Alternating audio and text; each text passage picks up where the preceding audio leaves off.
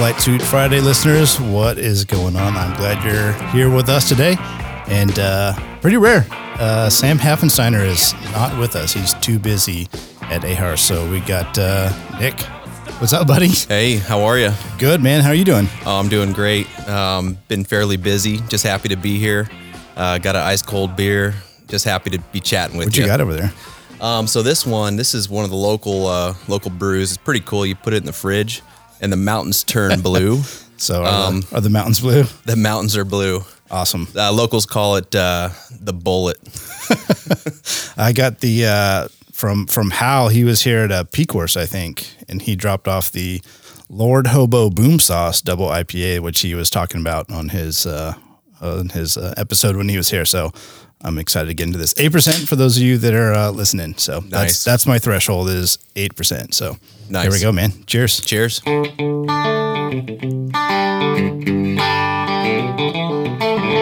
All right. I don't think we got a whole lot of news stuff going on for the fleet, but there are some really good shout outs going on. So first one we're going to talk about is from Air Station Detroit. Haven't heard from them in a while. And they had a pretty awesome case, it sounds like. I think they got like 14 people rescued from ice flows. Do you even know what an ice flow is? I couldn't describe it. Okay. I had to look it up, but I still don't know what it is, but it sounds like they had an awesome case report of a bunch of people in the water, people stuck on ice flows. They ended up deploying the mass casualty raft, which I don't know how many times that's done, but probably not very often in people's careers. And then they also deployed a swimmer down to the ice, which I know nothing about. That's like part of those EPs in the Red Bucket. You just skip over those because you're like, yeah, I'm never going to do that ever. But yeah, for sure. And that's assuming that your air station has an operational mass casualty raft as well, right? Those are hard to come by. So yeah, that's awesome. Yep. Good for them. Yeah. So the crew was Lieutenant Jess Richardson. Co-pilot was Commander Scarlata, AMT-3 Keegan Pewterbaugh. Man, if I screwed up your name, please let me know. We'll send you some beer. And then the rescue swimmer was AST-1 Evan. So kudos to you guys. Sounds like an awesome case. Sounds like a lot of entities involved, both small boat stations and then also 60 from Traverse may have come and helped out as well. So that's pretty cool. Yeah, I've heard of those cases before where basically the ice breaks off. You get a whole crew of fishermen on there. And without even realizing it, for maybe a couple hours, they've been drifting off into the middle of the Great Lakes. Yeah. And they're just like, oh boy, yeah, we need some help here. So that's pretty cool. Nice. I've got a great shout out here for Air Station San Francisco. Great case back on the 22nd of January. This was their fourth SAR case of the duty period, which was super cool.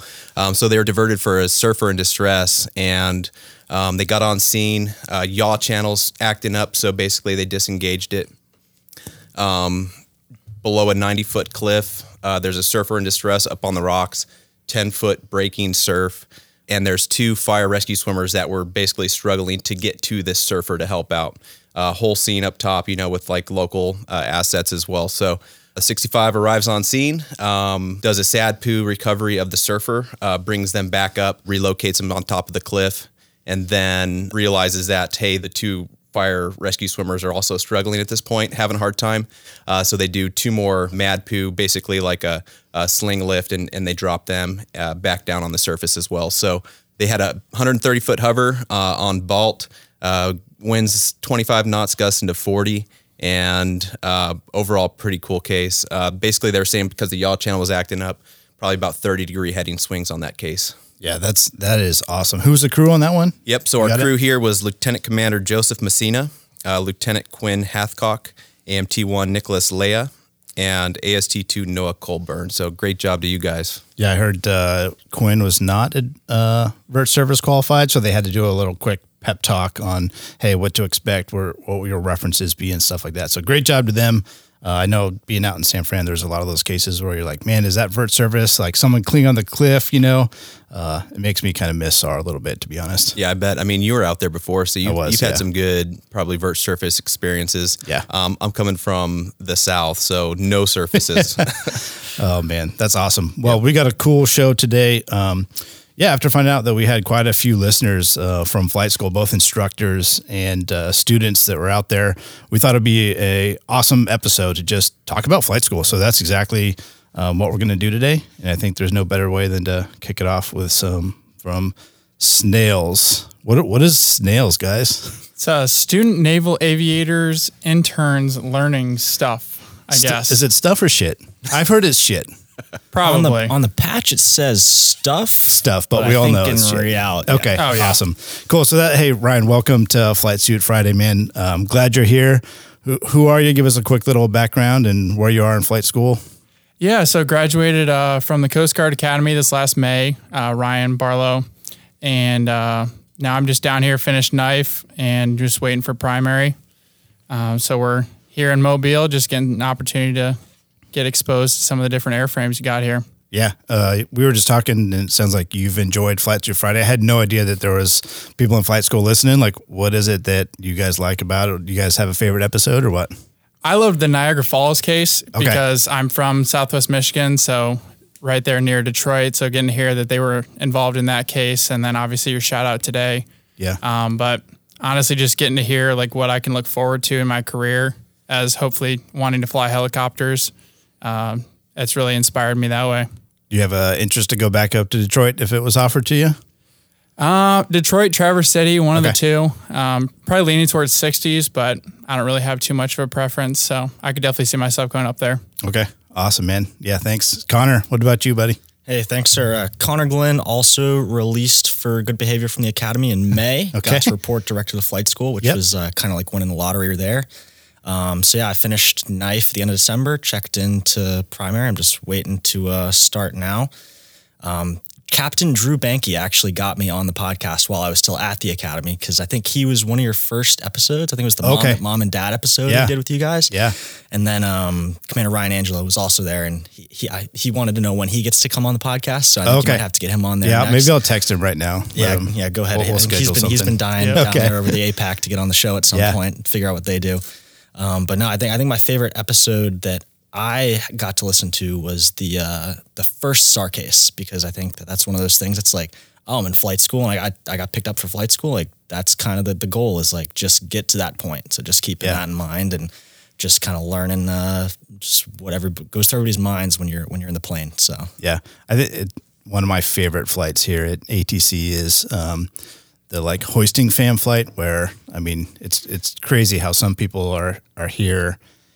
And from the age of 7, they're like, I knew I wanted to be a Coast Guard helicopter pilot. And you finally get behind the boat and there's sea spray coming up through the sliding door and there's the boat and you're about to send down a swimmer or a basket. And I always take my phone out and like, hey, and they turn around to get that quick picture, to put up on the fridge. But yeah, that's my favorite flight. Where do you think, where would you go in case OPM is listening right now?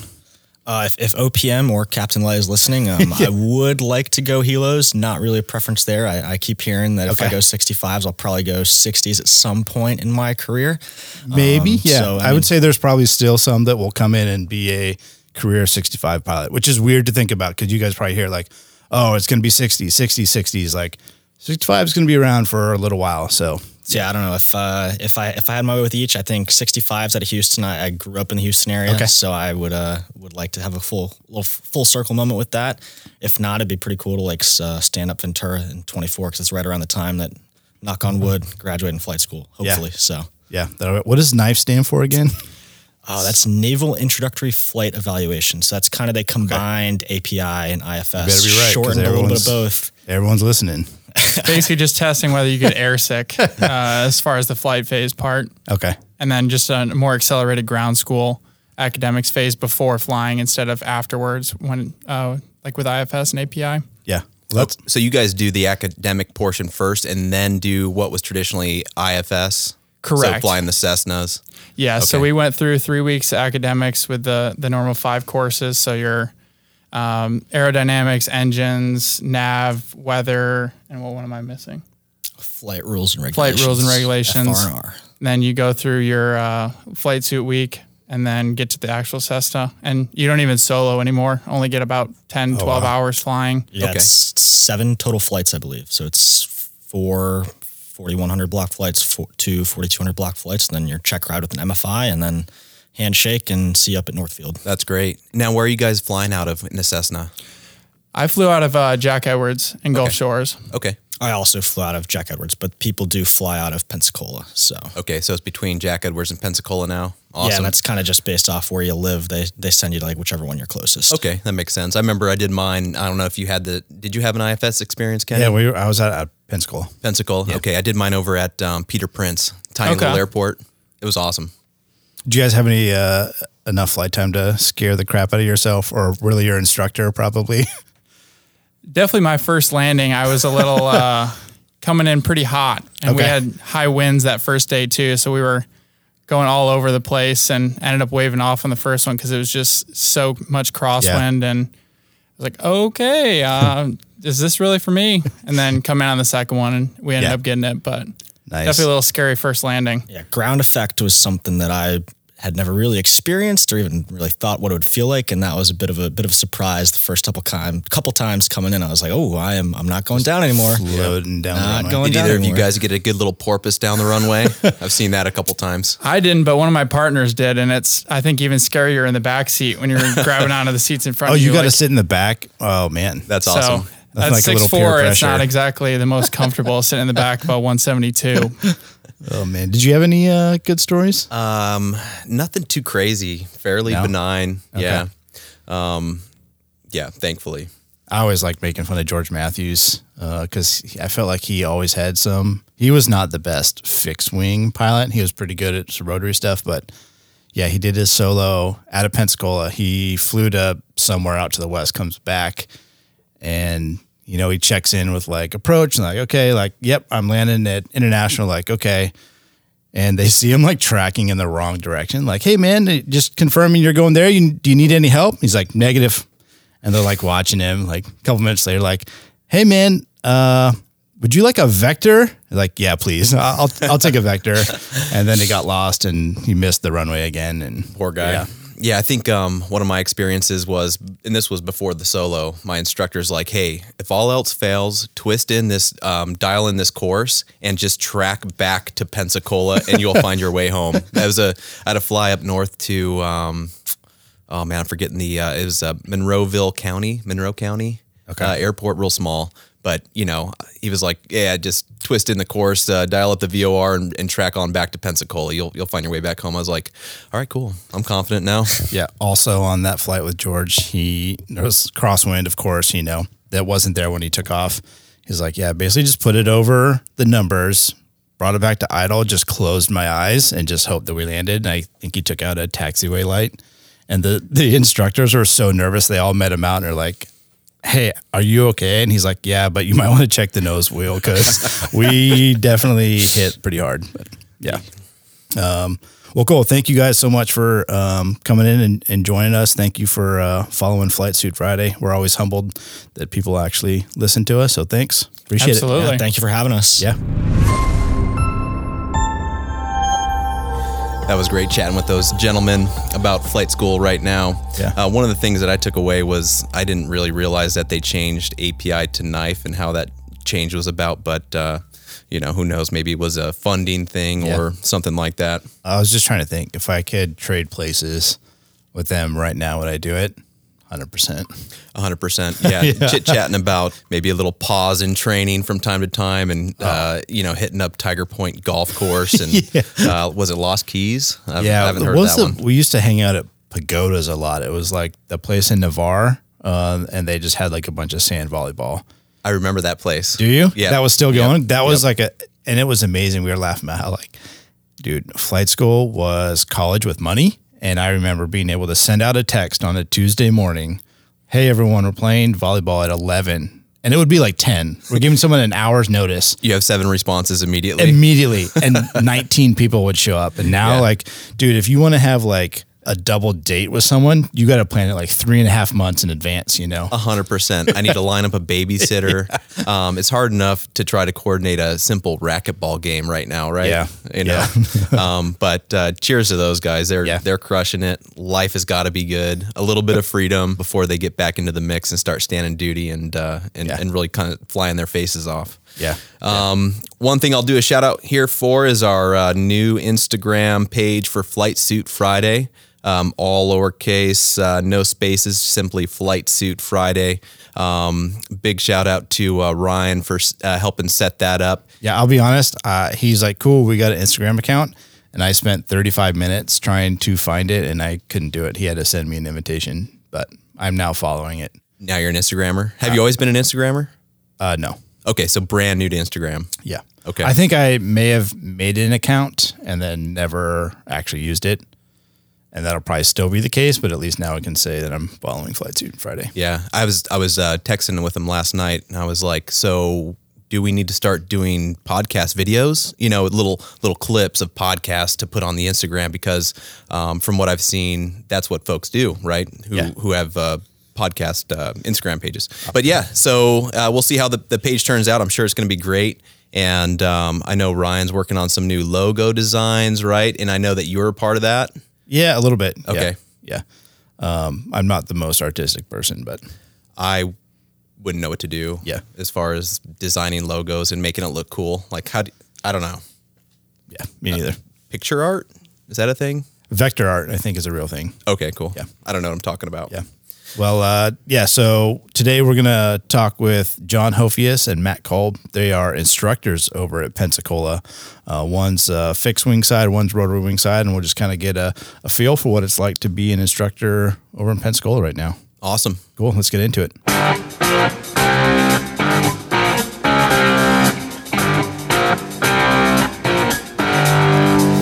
Welcome, gentlemen. Hey, guys. Got John Hofius on the line and Matt Kolb from Pensacola, Florida. A couple of Coast Guard flight instructors. How you guys doing today? Doing great. Happy to be here. Awesome. Super pumped to be here. Well, welcome to Flight Suit Friday. Thanks. Hey, Hofius, it's Kenny. What's up, man?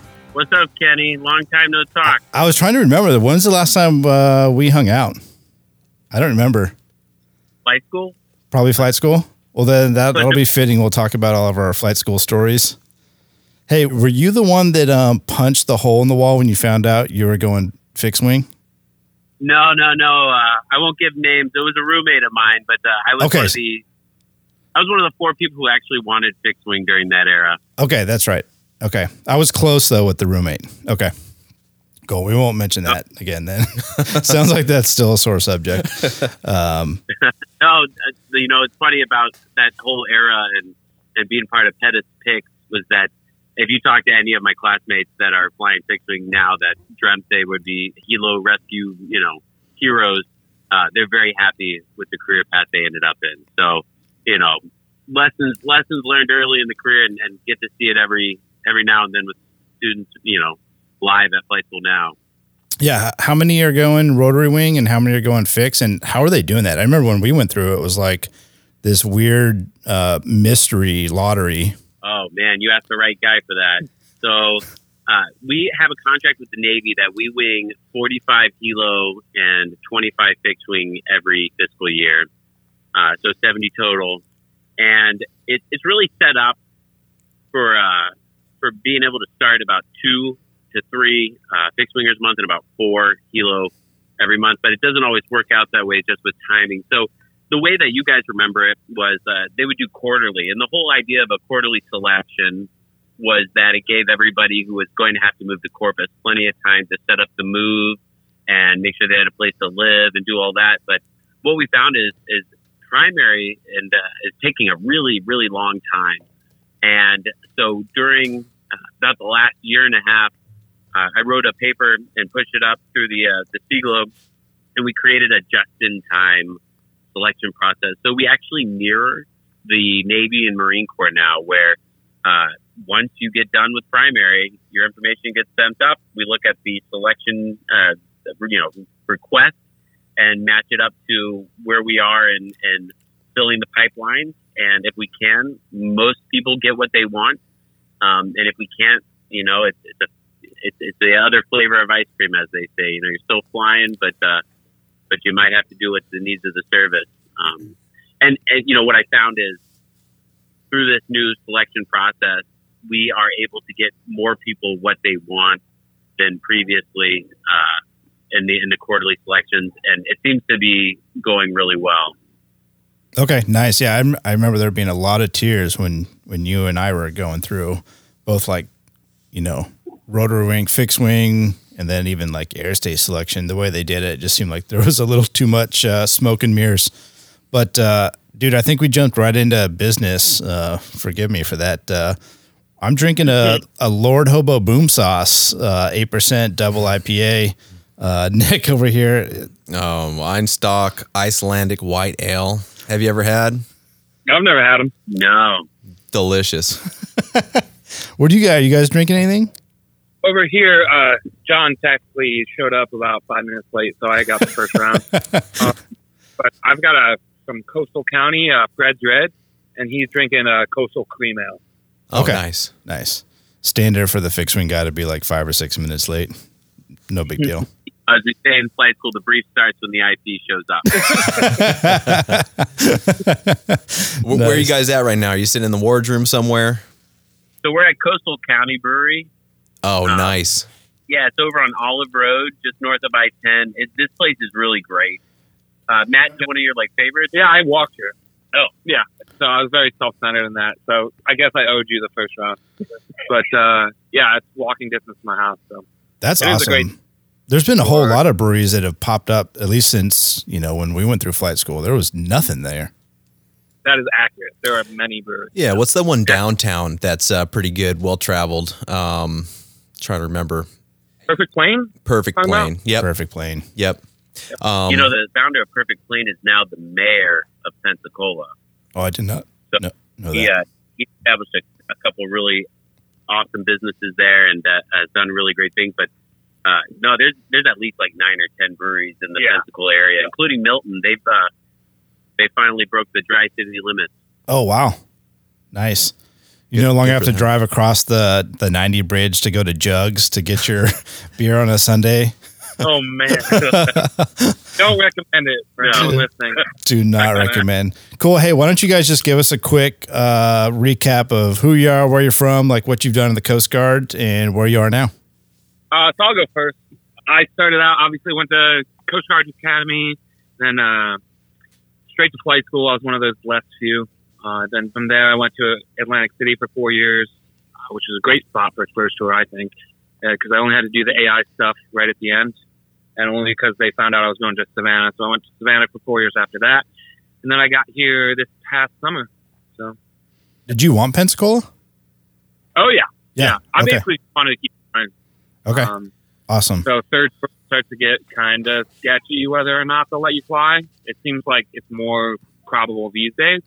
But, Pensacola was 2 or 3 on my list. So. Okay. That's great. Matt, are you flying the 57 or the newer helicopter now? So right now I'm flying the 57. I'm the last person that was assigned to HT8 to actually become an instructor in the 57. And as of right now, allegedly, I'm going to be swapping over in April because they're really pushing this whole transition, which is good. I mean, it's good aircraft they're switching to, but maybe a little faster than we would like. Yeah.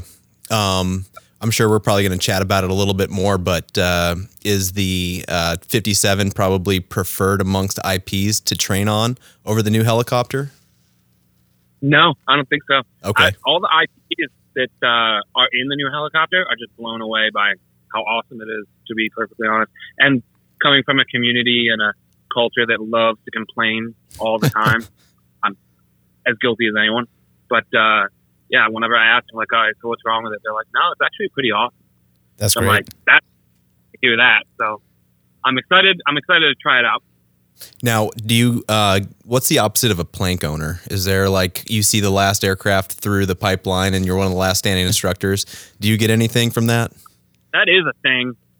And like I said, I went straight to flight school, so I don't know any of that. Okay. Salty. Salty. But that is pretty salty. Old. That's awesome.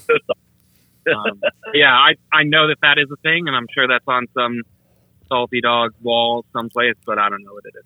Cool. Hophius, dude, I can't believe they're still letting you fly, man. Oh, my God. Who have you tricked to let you keep staying? My story's kind of an odd one, right? So, as you guys know, well, maybe not everybody knows, I came straight from the academy to flight school as well. one of the blessed 19 of the class of 07, and selected fixed wing and wanted fixed wing, winged in 09, went to Miami Falcons for 2 years, Casas for 2 years, aircraft commander down there. Got sent to Mobile Operations Department and flew 4 years there. And at that point, I kind of had already made up my mind that I was going to get out at my commitment.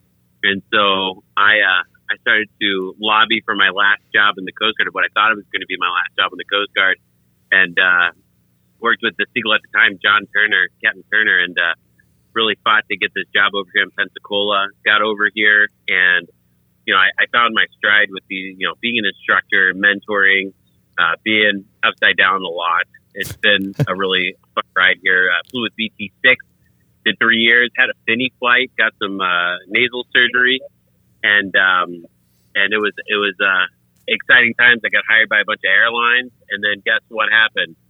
2020, COVID, like things went nuts. So I'm not sure if you guys remember. Do you guys remember the message for the campaign to retain? No. So campaign to retain was a program that they put out for anybody who was recently resigned or on terminal leave or recently retired could come back in and cancel their resignation with no questions asked. You just had to obligate 2 years. So the airline I started at was like, yeah, please go take no leave. You're going to help us out, And the detailer gave me 3 more years at flight school, and we're coming up at the end of the set of orders. I'm currently the standardization officer for all of all of joint primary flight training at Whiting. And it's a lot more responsibility than I ever thought I would have at flight school.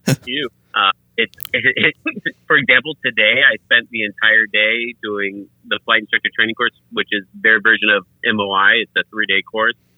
And I spent the entire day facilitating day 3 with a group of 10 brand new instructors from the Navy and Marine Corps. So it's been great. Looking forward to finding out what's next, whether we're, I really have no idea what's going to happen next. So just kind of holding on to my hat. So did you put in a dream sheet? Okay. Well, I wasn't sure if you're like bailing to go back, like, hey, I did my 2-year commitment. Airlines are starting to go again, and you can go back in your same seniority, or if you were like, no, Coast Guard thing's not too bad after all. Well, I'll tell you, the Coast Guard has been really good to me. I'm very grateful for the organization for, one, they reached out to me and told me about this campaign to retain. Out of the blue, a call from OPM telling me about it. And so because they reached out and I was able to keep flying, like, eternally grateful. So in the end of 2020, the airline came to an agreement with the union that ended up giving us a total of 8 years of military leave, as long as we were on military leave by April 30th of 2021. And so essentially I'm going to finish out to my 20, and then I'll go back at year 8 seniority with the airline. Oh man, that is sweet. It's a great deal. Yeah. So what are you hoping for? OPM always listens to the podcast, by the way. Oh yeah. You know what? I think that I crafted a really solid e-resume, right? We don't call them dream sheets anymore. E-resume. Okay. Thank you. I got the feeling that the die have been cast. So just kind of waiting, So for folks who are maybe getting cut orders to Pensacola pretty soon here in the next week or two, perhaps, what's that transition look like? And is it a strange adjusting from Coast Guard life and an operational unit or something like that to, hey, now I'm working for basically the Department of Defense, and you've got, maybe a Marine boss or a Navy boss. What's that like? And is it a good adjustment? Do you guys have any regrets? The most interesting thing, I don't know if you remember from going through flight school, you guys, but like it's kind of easy to get lost in the shuffle in the giant Navy world as opposed to the Coast Guard world where everyone knows your middle name, basically. For sure. Yeah. So you kind of show up, you check into your squadron, and then they say, hey, all right, try to get up on all these Navy, all the Navy systems, get your Navy.mil back, all that good stuff. And then you walk around kind of like a dum-dum, the squadron for a while, just holding a checklist of things you have to do. And then eventually they say, all right, well, you did enough stuff around here, go over to the hit you, for obviously fit you for the fixed wing. And then they say, all right, well, for us, they'll try to figure out like, oh, which helicopter you're going to fly. That was kind of a back and forth for me. They decided on 57, and then basically you're in the HITU for a while, and as long as you are okay going back to the kind of the student mentality a little bit, it's not full blown flight school again because then people aren't that strict, I guess I would say. Yeah, you're not getting pink sheets probably anymore, right? Yeah, I mean, you study. I recommend that you study, or you're going to have some awkward briefs. But yeah, so it's it's kind of a gentleman's flight school a little bit more, but the quality of life during that time. So it takes, I don't know, let's call it 15 to 17 weeks to get to the HITU. That quality of life is unbeatable. You come from like I was. The FAC end department head in Savannah, and then I come here and they're like, all right, if you could show up for 1.5 hour flight a day, we would be eternally grateful. Well, I can do that. So, and then sometimes it gets canceled and you just kind of go home because there's not really anything else for you to do besides just, study and go to the HITU. So you're only doing one flight a day? Because I feel like not 2 years ago, people were like, oh yeah, you're doing 2, if not 3, looking at 10 to 11 hour days. That was not, well, that's once you're at the squadron. I'll get you there. Okay. But okay. For that beautiful 15 to 17 weeks ish, it's not like that. It's one flight a day, then you go home, study and hang out and then come back and see if you're scheduled for the next day. And, you get holidays off. You're not planning SAR duty. Like, all that stuff. It's like all of a sudden I have weekends and I can just rely on them. That's great. It's pretty sweet. Yeah.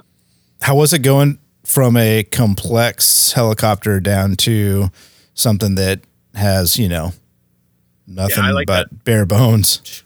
Yeah, I like to call it a dirt bike. It's like a dirt bike. A dirt bike. It's cool. I like it, honestly. It really, it's because, you open the cowling, and I hope none of my former Coast IPs yell at me for this, but you open the cowling of a 65 or a 60 and there's just a lot going on. Yeah. Like, you look at the stuff, it's like, if you really tried, maybe you could point at most of the stuff and tell you what it is, but like, I open the engine compartment of a 57 and I know exactly what every single thing is in there very quickly because there's just not a lot going on. Yeah. And the amount of torque stripes and safety wires and all that as well, right? I'm going to say that I do. Yeah, of course. Yeah. I'm going to say that I do. I'm not going to say that I mostly am just looking for squirting oil when I hot. But yeah, so, and then after they hit you, basically, you just, you check back in the squadron and then you fly with the CO. Kind of like a check-in flight, which is super low stress, or at least it was for my check-in HT8. But, and then, from there you just go and you start flying with students, do a lot of BIs. And FAMs, and I just did some turf flights yesterday. So cool. And then when you start flying with students, you're certainly looking at more than one sortie per day, right? Yeah. So you're getting at least 2 a day. At least 2. Okay. And I get it's not like I checked in, got the 04 treatment, so I don't have to do. They have the death duty, the FDO. They're not making me do that. And then for flying on the weekends and doing triples, they basically. Like, that's a volunteer basis for me, if that makes sense. Okay. If you're an 08, then they're just going to throw you on and let you know. But yeah. I got that sense. So. Do Coastie instructors have to have a collateral duty at their training wing? Yes. But I'm going to put an asterisk on that because if there's not enough jobs, those are the people who aren't going to have a job. I was just told, actually, like a week ago, that I'm going to be the senior Coastie for HT8. Yeah, buddy. So that's fun. Nice. Which is funny because I'm actually the most junior Coastie instructor at HT8. Well, that's how you got it. Amazing. Jim's retiring. Yeah, he's retiring next month. Mm-hmm. Yep. So he's getting out of here. So I'll do that. And then, but yeah, Frank Chesky and Josh Scritchfield, God bless them, will send me their OERs. And they both already made jokes about that. So. That's awesome. But yeah, it's senior Coastie is a good job. Obviously, you get to hang out with the Coasties and give them advice, I guess. So beware, all of your now rotary wing aviators are getting advice from me that are coming from HT8. So just Cool. What's the wardroom vibe, if any? Like, you guys mingle with other instructors, or you kind of just show up, do your 2 flights, and head home? So I like to mingle. I try to make friends and stuff. That's always fun because it's kind of miserable. Because otherwise, the only people you talk to at work are students, and they're already afraid of you. So they're in a different place in life. Exactly. Yeah. Yeah. Exactly. They're not like, they don't really want to shoot the shit with me. They want to. Oh, there it is. But they don't want to. Yeah, they're not here to hang out with me. They're here to tell me what a sprag clutch is, and then move on with their lives, kind of thing. So, which is fine. But yeah, so if you want to make friends, it's just kind of walk in, be at the office, and hang out and see what the deal is, kind of thing.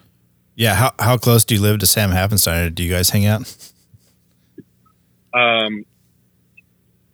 I have hung out with Sam, but he is very selective with who he hangs out with, apparently. Oh, that dude is so busy. I don't understand. His social calendar is just booked for months. But well, I asked him the other day too, like, why does he pay his mortgage or pay rent? Like, he should start living that van life now because he's never home. I know. Poor guy.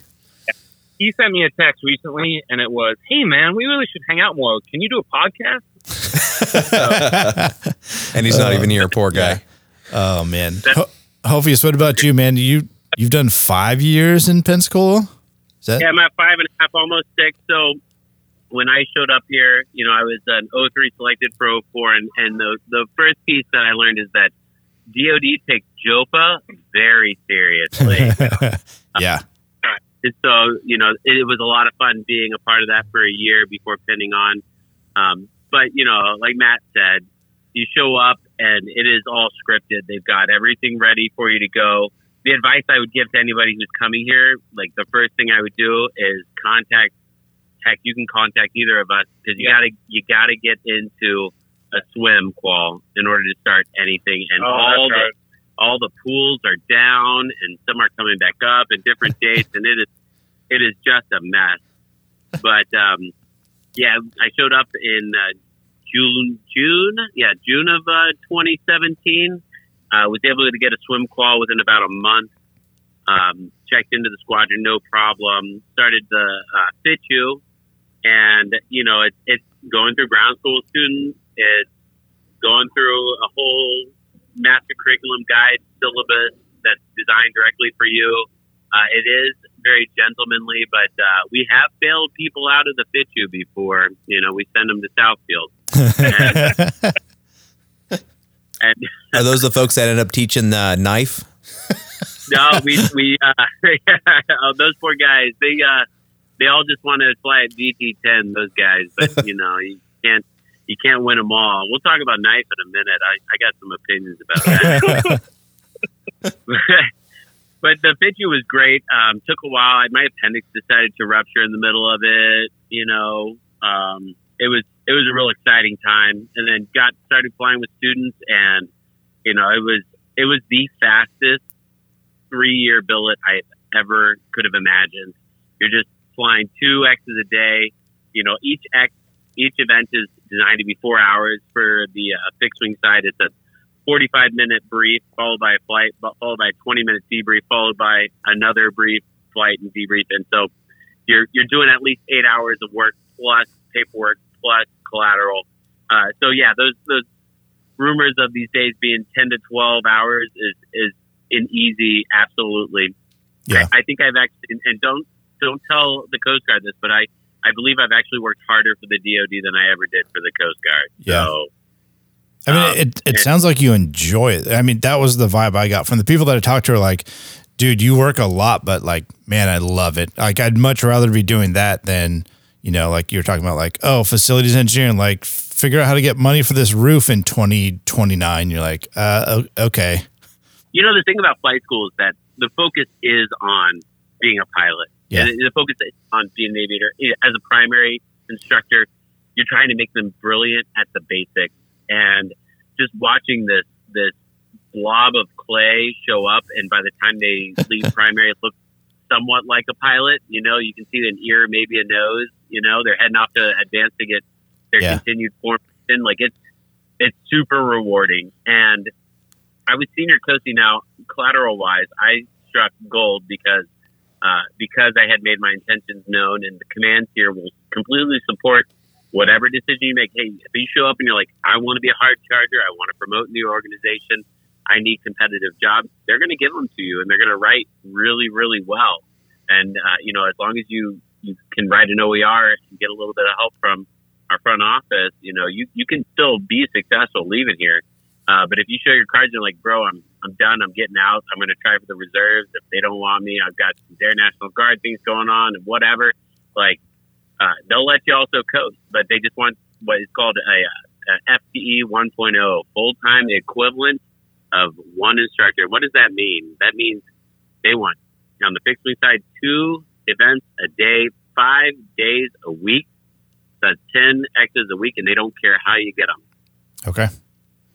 So it's a good deal. It's all about production. That's all they care about. I was senior coastie for 4.5 years before I got pulled to the wing, and it was a fantastic, magical experience. And showing any interest in students, showing them any sort of mentorship and professionalism, and they flourish, and you will be remembered for that kind of stuff. Yeah, you kind of leading me into my next question a little bit, but do you guys remember what it was like going through flight school and seeing your name on the schedule with that certain IP and being like, oh shit? What was it like going through it versus what you know now? And how do you combine those experiences? So I already know for a fact that I'm just not that IP. Basically, like I said, I've been doing BIs and SAMs and RIs, and then also low levels. And, I think there's a little bit of 04-ness. So there's a little bit shaky in the voice and, maybe not having their best flight. And so most of the time I just stop on the spot and I'm like, listen, just fly. Don't worry about this. Whatever you got going on, shake it out. I actually have them shake it out. And well, let's shake it off. Oh, I'll give it to you. It's pretty close. So, but yeah, I have them shake it up. Be like, listen, we're here to learn. As long as you know, course rules, and as long as you know the limits and EPs, it's my job to try to figure out how to get you to do a steep approach to a no hover landing. That's the bottom line. Yeah. And if I can't do that, more on me than it is on you at that point. I don't know, man. I didn't always have that vibe or feel when I was going through flight school. I don't think everybody feels that way. Yeah. I'm not. I'm me. You're probably the preferred instructor too. Being on maybe the kinder side, but the more understanding side of hey, look. It's more fun to see them get better. Yeah, exactly. That's what I enjoy. It's just they get better through the flight, and it's okay, I feel like I actually taught this person. I hammered something into their head in this hour and a half, 2 hours of flight time, as opposed to I actually got a student to pee themselves. Congratulations. No, that's anybody. I remember hearing a story once where there was an instructor who would have their students hop out, probably at one of the OLFs, and do push-ups. if they were a little bit too tense, or if they're jacking up their maneuvers, and weird rumor or true statement, I don't know, but I was always kind of impressed by that. A little strange, but okay. I don't know, loosen up the muscles a little bit. I suppose. Yeah, I remember going through primary, BI sim. It's 5 a.m, and it was the first approach. I royally jacked it up. It was this arcing turn to final ILS, and I either blew past the radial or I turned way too early, and I just remember the instructor being like, what are you doing right now? And you had that immediate stomach flips, blood pressure goes up, and you're like, this is it. This is where I get kicked out of flight school, And the instructor showed so much grace, and I was so thankful because he was just like, hey man, I paused it about 8 minutes ago. So we're going to jump back there, but let's just talk about what do you think happened? But it just gave me that moment to be like, hey, everything's okay. You're not going to get kicked out based off of what you say in the next 30 seconds, And I was just like, yeah, I have no idea. And he's like, all right, well, let's start walking through. And sure enough, we did. And I was able to like recognize my mistake. And I felt like I learned so much more from that experience than to like, stop it. Or what are you, stupid? How dumb are you? And obviously like they need to do a little bit of that, like how do you handle stress? Is that stuff that's covered in the Fit You or Hit You that they talk about? Or is that just instructors projecting their own like image of what they think a student ought to be doing or how to learn? You'd be surprised, but all the same characters are still at flight school. So some things don't ever change, but through the flight instructor training course, when I went through, they made us read the FAA's flight instructor handbook, and it really talks a lot about how to identify a learning style and tailor your training to match that learning style. And we really emphasize it once again, on day 3, like I said, I just got done and walked out of an hour ago, is that, our goal is not attrition. Attrition is not the mission. As much as we'd love to kick out the 1,000 students that are waiting for flight school, like it's not a thing. Sinatra has made it very, very clear. We still want the best of the best for the next fight. So, we really try to emphasize that transmission of information and reception of information by the student is going to be vital for their success as well as your success. Students, we have a feedback loop, and they're able to leave feedback through many, many surveys, into stage surveys, into phase surveys, and they call out instructors by name. Yeah. And there's a lot of self-policing that goes on now. And our new instructors, get pulled into new instructor roundtables for the first 6 months that they're there, just to make sure that they're getting what they need and getting the feedback that they need to be able to be effective instructors. So it's a really professional, really well-run training program, especially at Trailwing 5. I can't speak too much about the other ones, but Trailwing 5 really does a bang-up job of really caring for the student from beginning to end and making sure that they get what they need. Yeah, that's good. I was going to ask you if you think it's healthy for a student to be able to call it an IP by name and be like, yeah, I was not happy with their method of instruction. But it sounds like, go ahead. No, please finish. No, I was just going to basically kind of do you think that's healthy? For a new instructor to get called in and be able to defend themselves because a student was like, oh yeah, that was terrible. The best part about a student is they don't know anything. Yeah. And so we always give benefit of the doubt to the instructor, and you can look for trends. We've had people come through VT6, for example, where by the time they're about 2/3 of the way through their tour, they get pulled aside and talked to by the standardization officer or by the CORXO because they're getting called out regularly by students in their own on-wings too, which on-wings are there's this thing about an on-wing, they have an allegiance, man. If you're a good on-wing, they will have an allegiance. And if you don't have an on-wing that is willing to throw you under the bus, it means that you're doing something wrong. And I think it is healthy because it's that transparency in the process that allows, that gives that instructor a fair opportunity to improve themselves and to be a more effective instructor for primary or advanced. Yeah, that's awesome. That is awesome. Switching gears a little bit, what was one of your favorite flight school stories when you were going through, whether that was a oh crap moment in the plane or something funny that happened, and then one that you've got that has happened as an instructor while you guys are there? I would say my oh crap funny moment, and I'm not going to call out this person by name because I don't want them to get sad, but I went up to my first solo in the T6. So, big day, right? And the old 076, I'm pretty sure it was. And I'm all excited, I'm reading the checklist to myself out loud, just like you would. And, having a good time, go out, do my 3 landings at whatever airfield they have them do it at. And then I come back, and I'll never forget that my buddy who was soloing that same day, right behind me, and he was behind me on course rules, and then he was in the same pattern, and we did our 3 touch and goes. Is that what they do still? 3? And so 3 touch and goes at whatever airfield, and then he came back, and you get into the pattern, right? And you still do the break, right? You do the break, and then get into the pattern.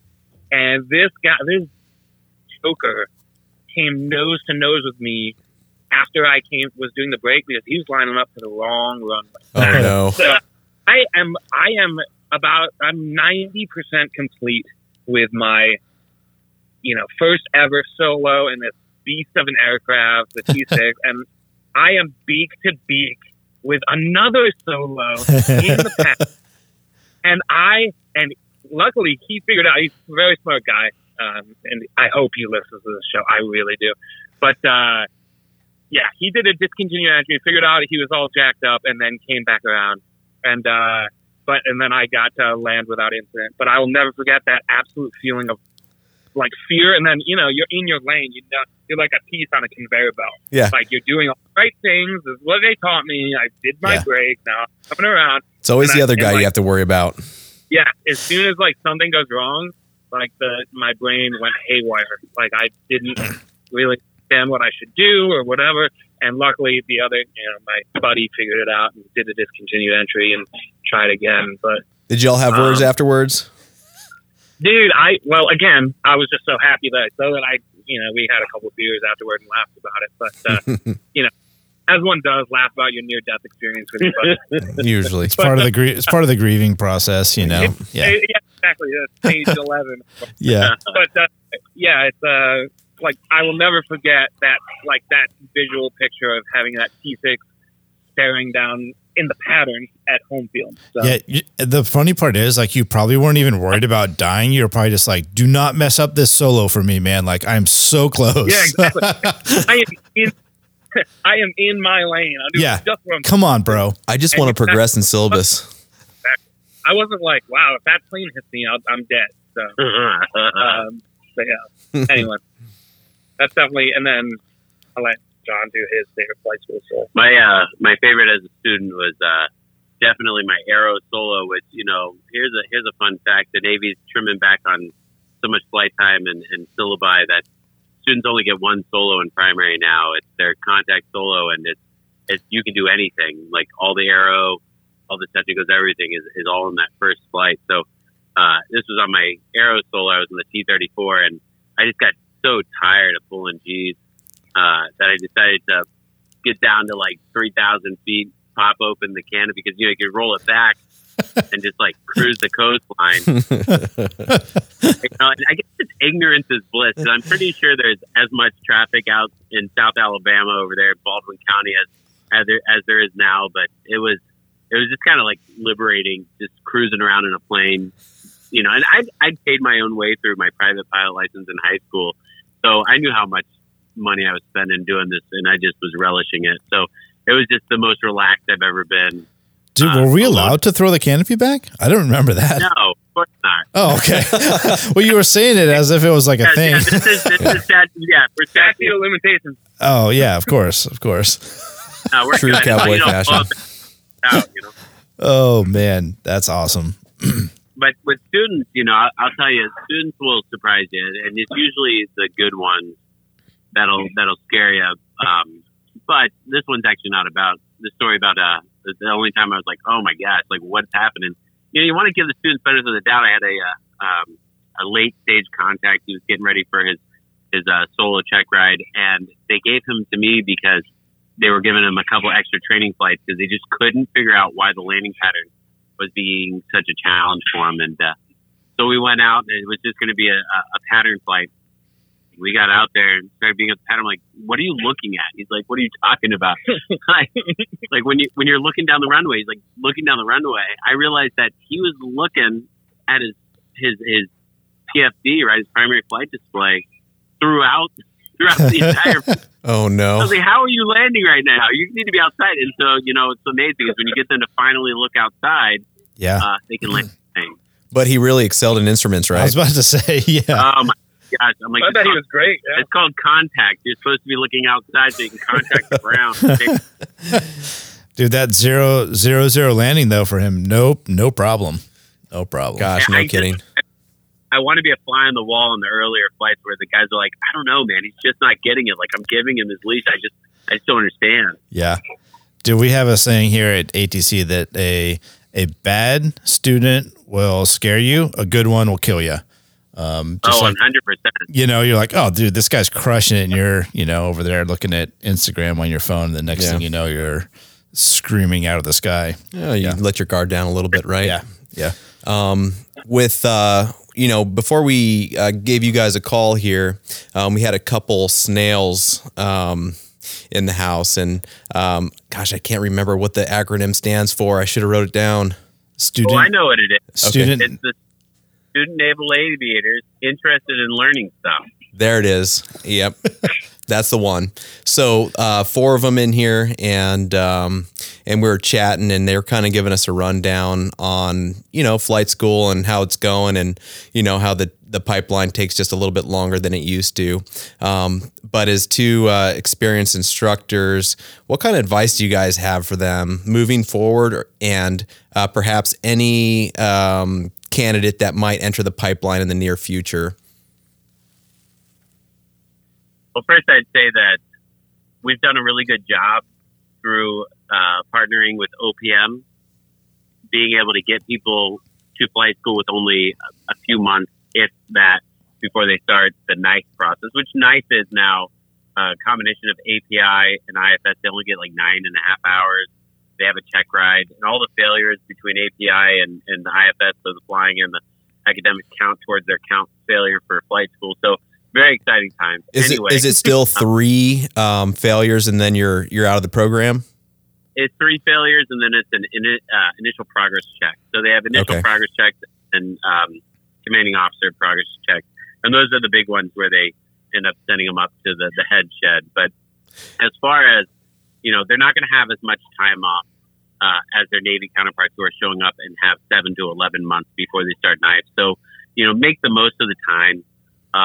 Read ahead anything they can, stay in shape, make it through that process, and just stay occupied, because boredom, one of the things we're finding with a lot of the Navy and Marine Corps students who are sitting too long is that an idle mind is the playground of the devil, and they're playing too many video games. They're not they're drinking too much, like all the vices, instead of staying healthy and volunteering or reading ahead or whatever. So there's always a way to stay one step ahead. Like, all the publications are available online except for the NATOPS. All the videos are on YouTube for being able to chair fly maneuvers and look at commercials and all that stuff. And once again, us coasties especially, reach out to Sigalo and have them reach out to one of us, and we will get you hooked up with more information than you ever thought you wanted to know before you classed up, so that you can feel prepared for it. But take the time, enjoy it, enjoy Pensacola. It's a great town. The beaches are great, and it can be a really very positive experience. Flight school is not meant to be fun, especially primary. Primary is kind of a grind, but it's a great rite of passage, and I think a very vital thing to join us as Goldwing aviators in the Coast Guard. Yeah, for sure. Solid advice. I think folks are probably doing that and enjoying their time. Like you said, Pensacola has been a growing city, so no shortage of things to do. But yeah, thank you. Very solid advice. Matt, you got anything? I would say it's like, it's kind of an older bit of advice, but just eat the frog first is my advice. And if you don't know what that piece of advice means, do the thing that you really don't want to do. That's the first thing you do, because then everything after that just gets so much easier. So I'd say, it's Thursday or what, a Friday, and it's like, all your buddies are trying to go out to Seville Quarter and do Lord knows what down there. And it's like, what if instead of playing those video games or whatever, you just went through your briefing items for Monday for the first time, like that Friday night, and just got your foot in the door in that way. And then when you re-look at them, then, on Sunday night, it's not such a big, like, drag. Like, just get a little bit ahead and use a little bit of common sense. So if you can see what everybody knows what they really don't want to do, and just do it first. And then guess what? It's gone. And now you're on to the next thing, and eventually you get down to, and the most pressing thing is, which beer am I going to get at the piano bar, other bar? Go to Odd Colony, buddy. Going to Odd Colony is great. We didn't talk about Odd Colony. I love that place. I haven't been to that place yet. It's around the corner from Purpose. Listen, Odd Colony has an open fermenter, like an open air fermenter in a room, and the lagers that come out of it are the most complex, amazing thing you've ever put to your lips. Oh, I also wow. like I also like beer. One thing we haven't touched on is cross countries. Like, you guys still doing cross countries out there? Yes. So one of the amazing things about the T6 is that it can go up to 27,000. It can go higher than 27,000, but the whole RVS and blah, blah, blah. You guys know all about that, I'm sure. I mean, you have to call it flight levels above a certain point, right? What is that, like above 2,000, you're in flight levels? Yeah. Trust me when I say I've had my students berated by Jack Center for calling it 1,800. If you can't call it a flight level, you probably don't belong here, is what they said. So, no, cross countries are great. They kind of ebb and flow as far as funding goes, as far as restrictions go. Hey, there's not a lot of aircraft. You need to stay within a certain radius. And we've got aircraft galore, but no money. Sorry, there's no cross countries in. But right now it's like wide open. So I know personally, my wife.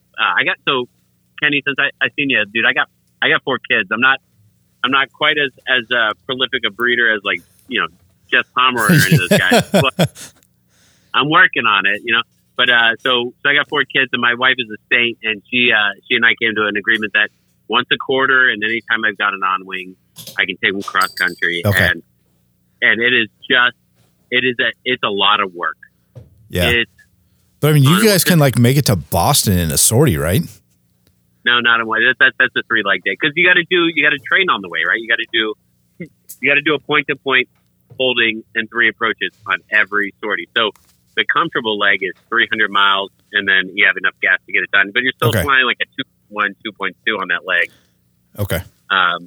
Milwaukee, great town, great beer, great cross-country location. Key West in the wintertime, can't beat it. They'll actually hold rooms at the Navy Gateway and the Suites for flight school guys on orders. So always a great stop. Heading out west, Waco, Texas. Throw out for I got an uncle who owns a brewery out there called Brotherwell. If you're ever through Waco, go to Brotherwell Brewery. Delicious. One of the guys doing a cross country getting a 65 out to Ahars, I think, stopped in Waco and said it was awesome. But yeah, tell them next time go to Brotherwell Brewery. Okay. Tell them they know Crash. Or give me a call. Talk to them. It's great. Shout out to Chip and Joanna Gaines. Oh man, you gotta go. You gotta go see the silo too, right? Go to the silo. I'm kidding. Good Lord, Nick. I know. Yeah, I just stopped through there with my IUT, Eric Price of the United States Coast Guard. It was magical. I think we maybe shared an ice cream cup anyway.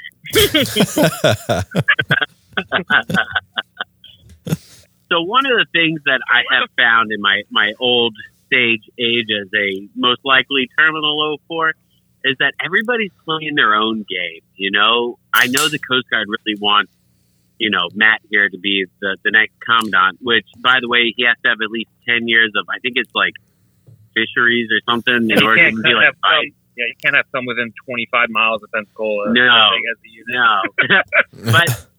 But we're all playing our own game. So I know some people that I highly respect on the outside who did end up purposely, sabotaging their career, and are happy and doing whatever they're doing.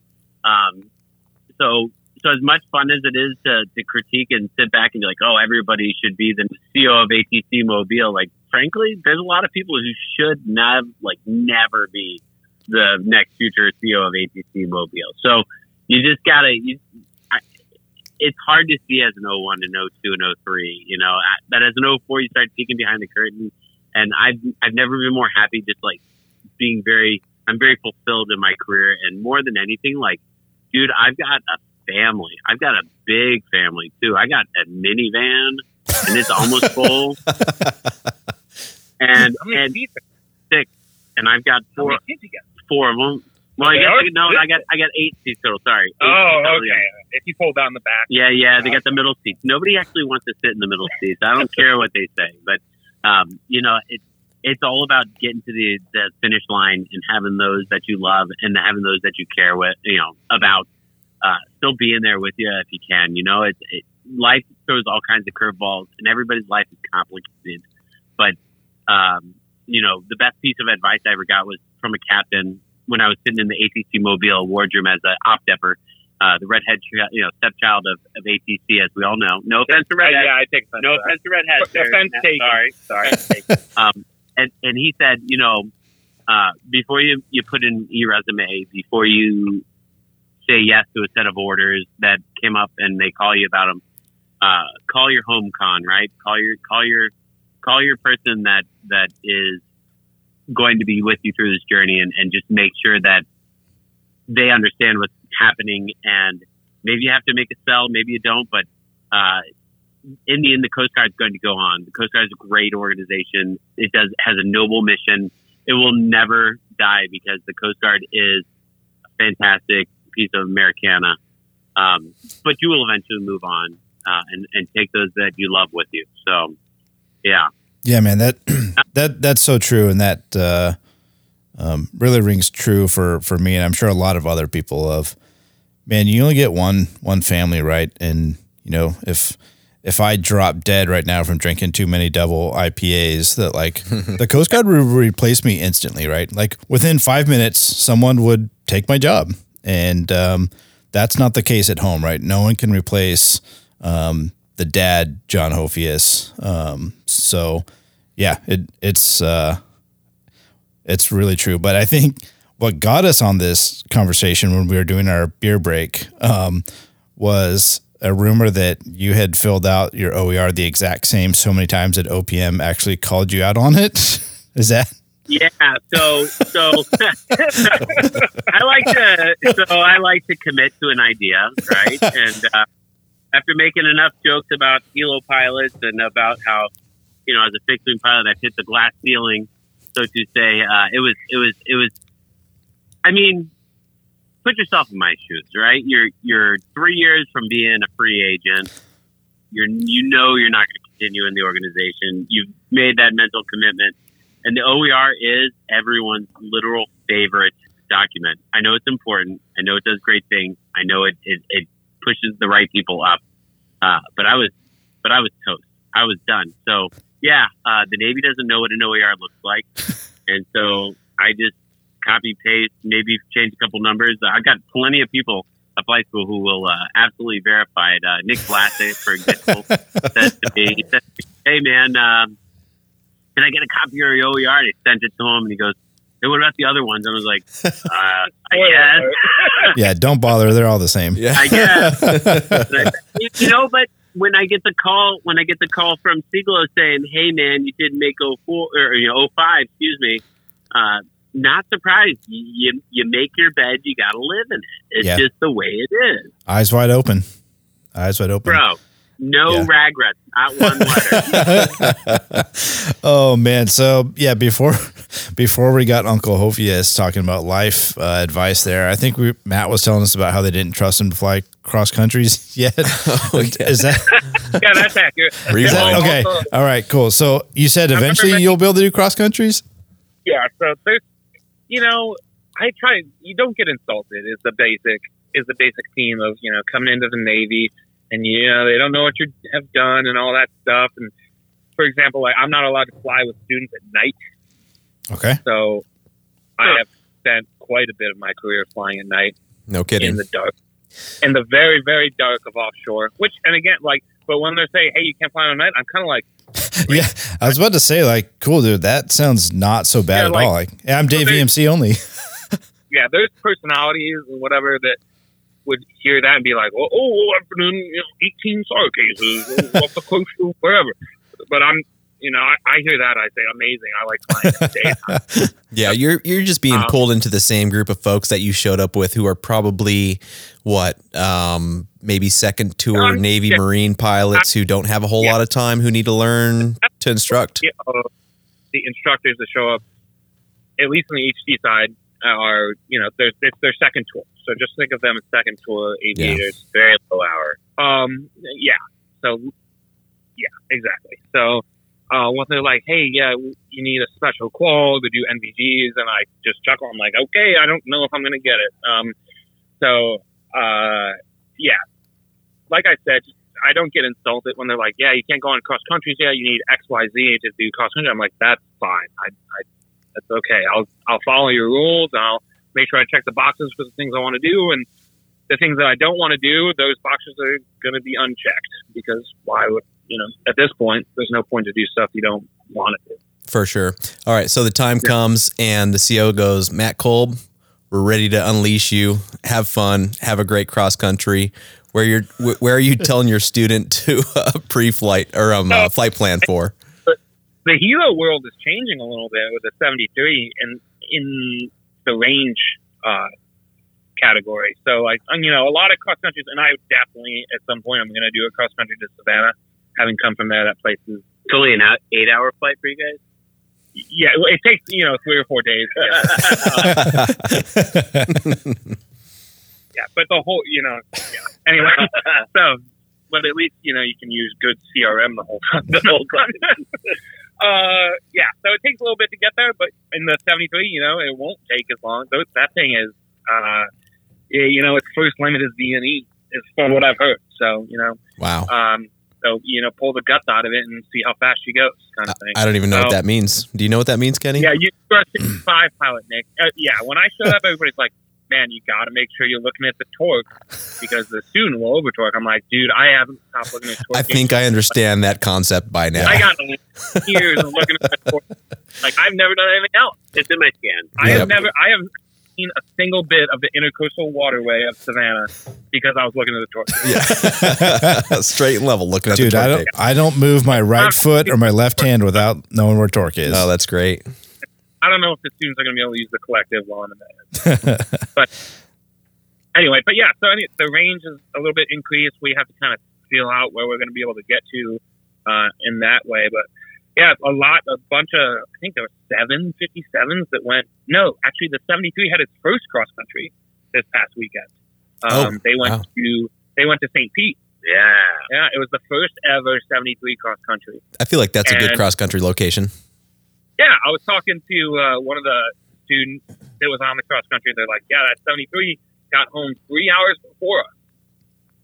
So, that's kind of the benefit of the new aircraft. So just cruising. I'm excited to do it, but not yet. They had an autopilot, right? They got an autopilot. They cruise at like 120. I just, I'm just trying to figure out the 57, and then I'll refigure out the next. I saw 57 on my drive here. It looked like it was not going. Was it on the truck bed next to you? It was flying on this orange platform for some reason. It looked really high here. You mean? We got to give them a break. They've been flying since the 60s, so yeah, they're a little tired. Hey guys, it's been a lot of fun chatting with you guys about aviation and flight school in general. And we always like to end our podcast with a piece of advice that you guys have either heard or you believe in, and just give it a chance to tell people, whether it's a young Matt or a young John Hofius sitting in someone's shoes, sitting in flight school, or someone in right now of like, man, I wish I had known that. So what do you guys got for us? I'll go first. So my biggest thing, I don't remember if somebody told me this or whatever, if I just eventually accepted it, but it's very, tactile and pilotage based, but it's just make it look like you want it to look.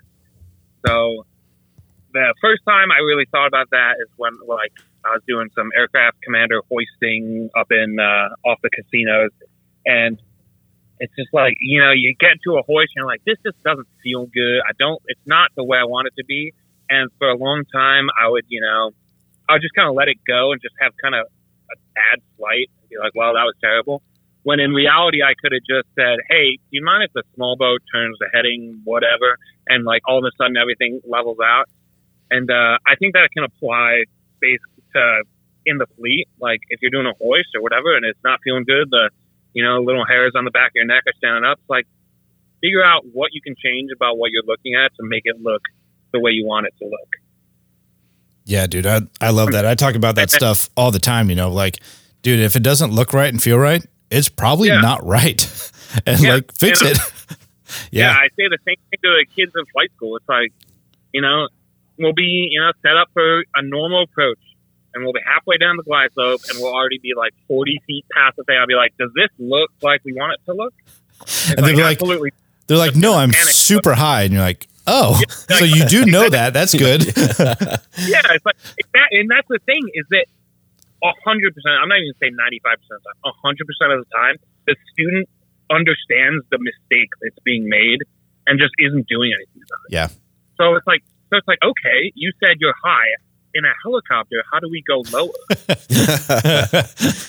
Yeah.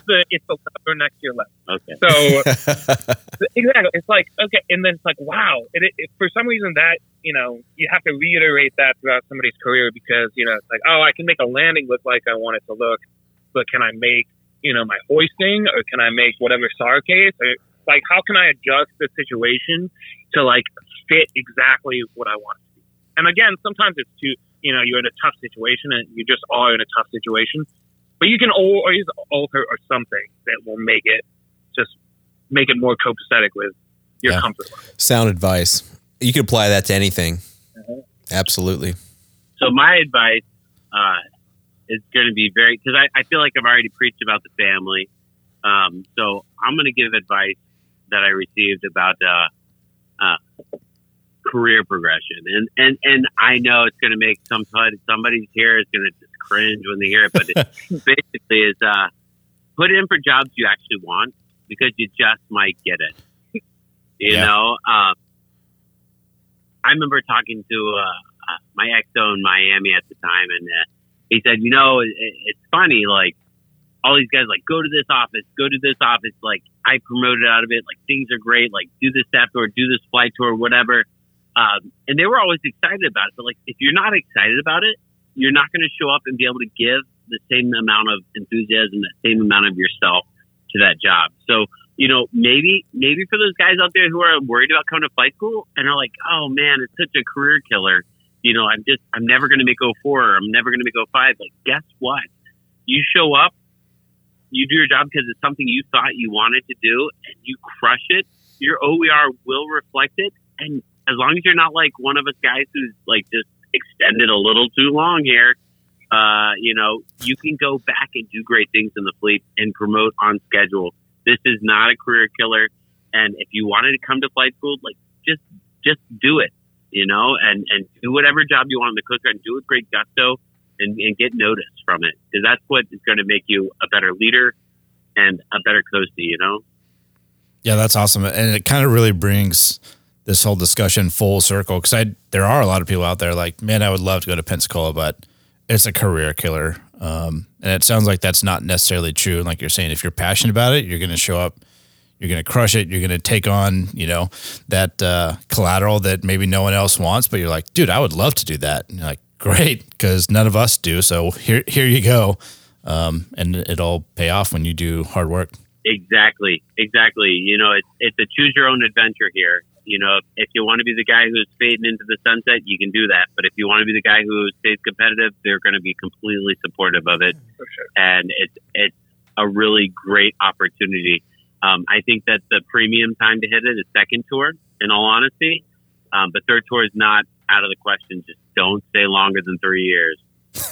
Unless you want to. And then like, thank you. Yeah. Party on. Unless you want to. And you party on, yeah. Is it 3-year orders, I'm assuming? We didn't ask that. It is. It is. Okay. Okay, cool. That's awesome because there's probably a lot of second tour folks that could be getting slated for some of these jobs over in Pensacola.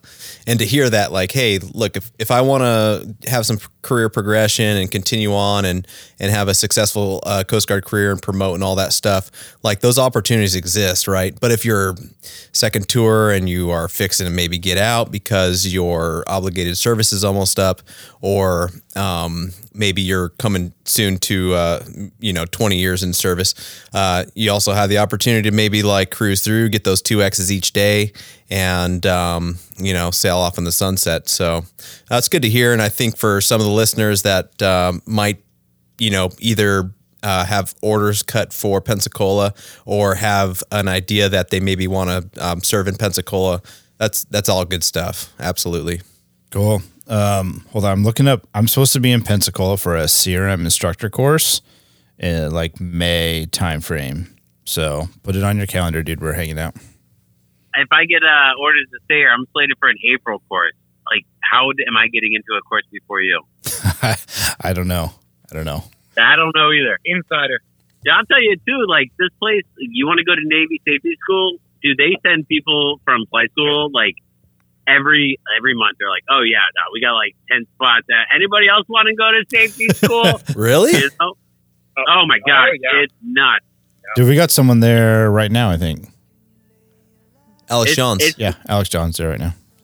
It's really great because like it's just a land of opportunity. So no, I really appreciate you guys getting the message out about what goes on here. I know that Siglo would appreciate it too. Our deputy currently, Art Mahar, is a prior detailer, and he would reiterate probably a lot of the stuff we talked about where, it's not a career killer, but you got to do it right. And, choose your own adventure. Yeah. Well, awesome, guys. Thank you very much. All right. Well, we appreciate being here. It's a fun time. Yeah, Awesome. It's great. Yeah. We'll see you guys. Appreciate it. Take care, gents. Yeah. Thanks, man. We say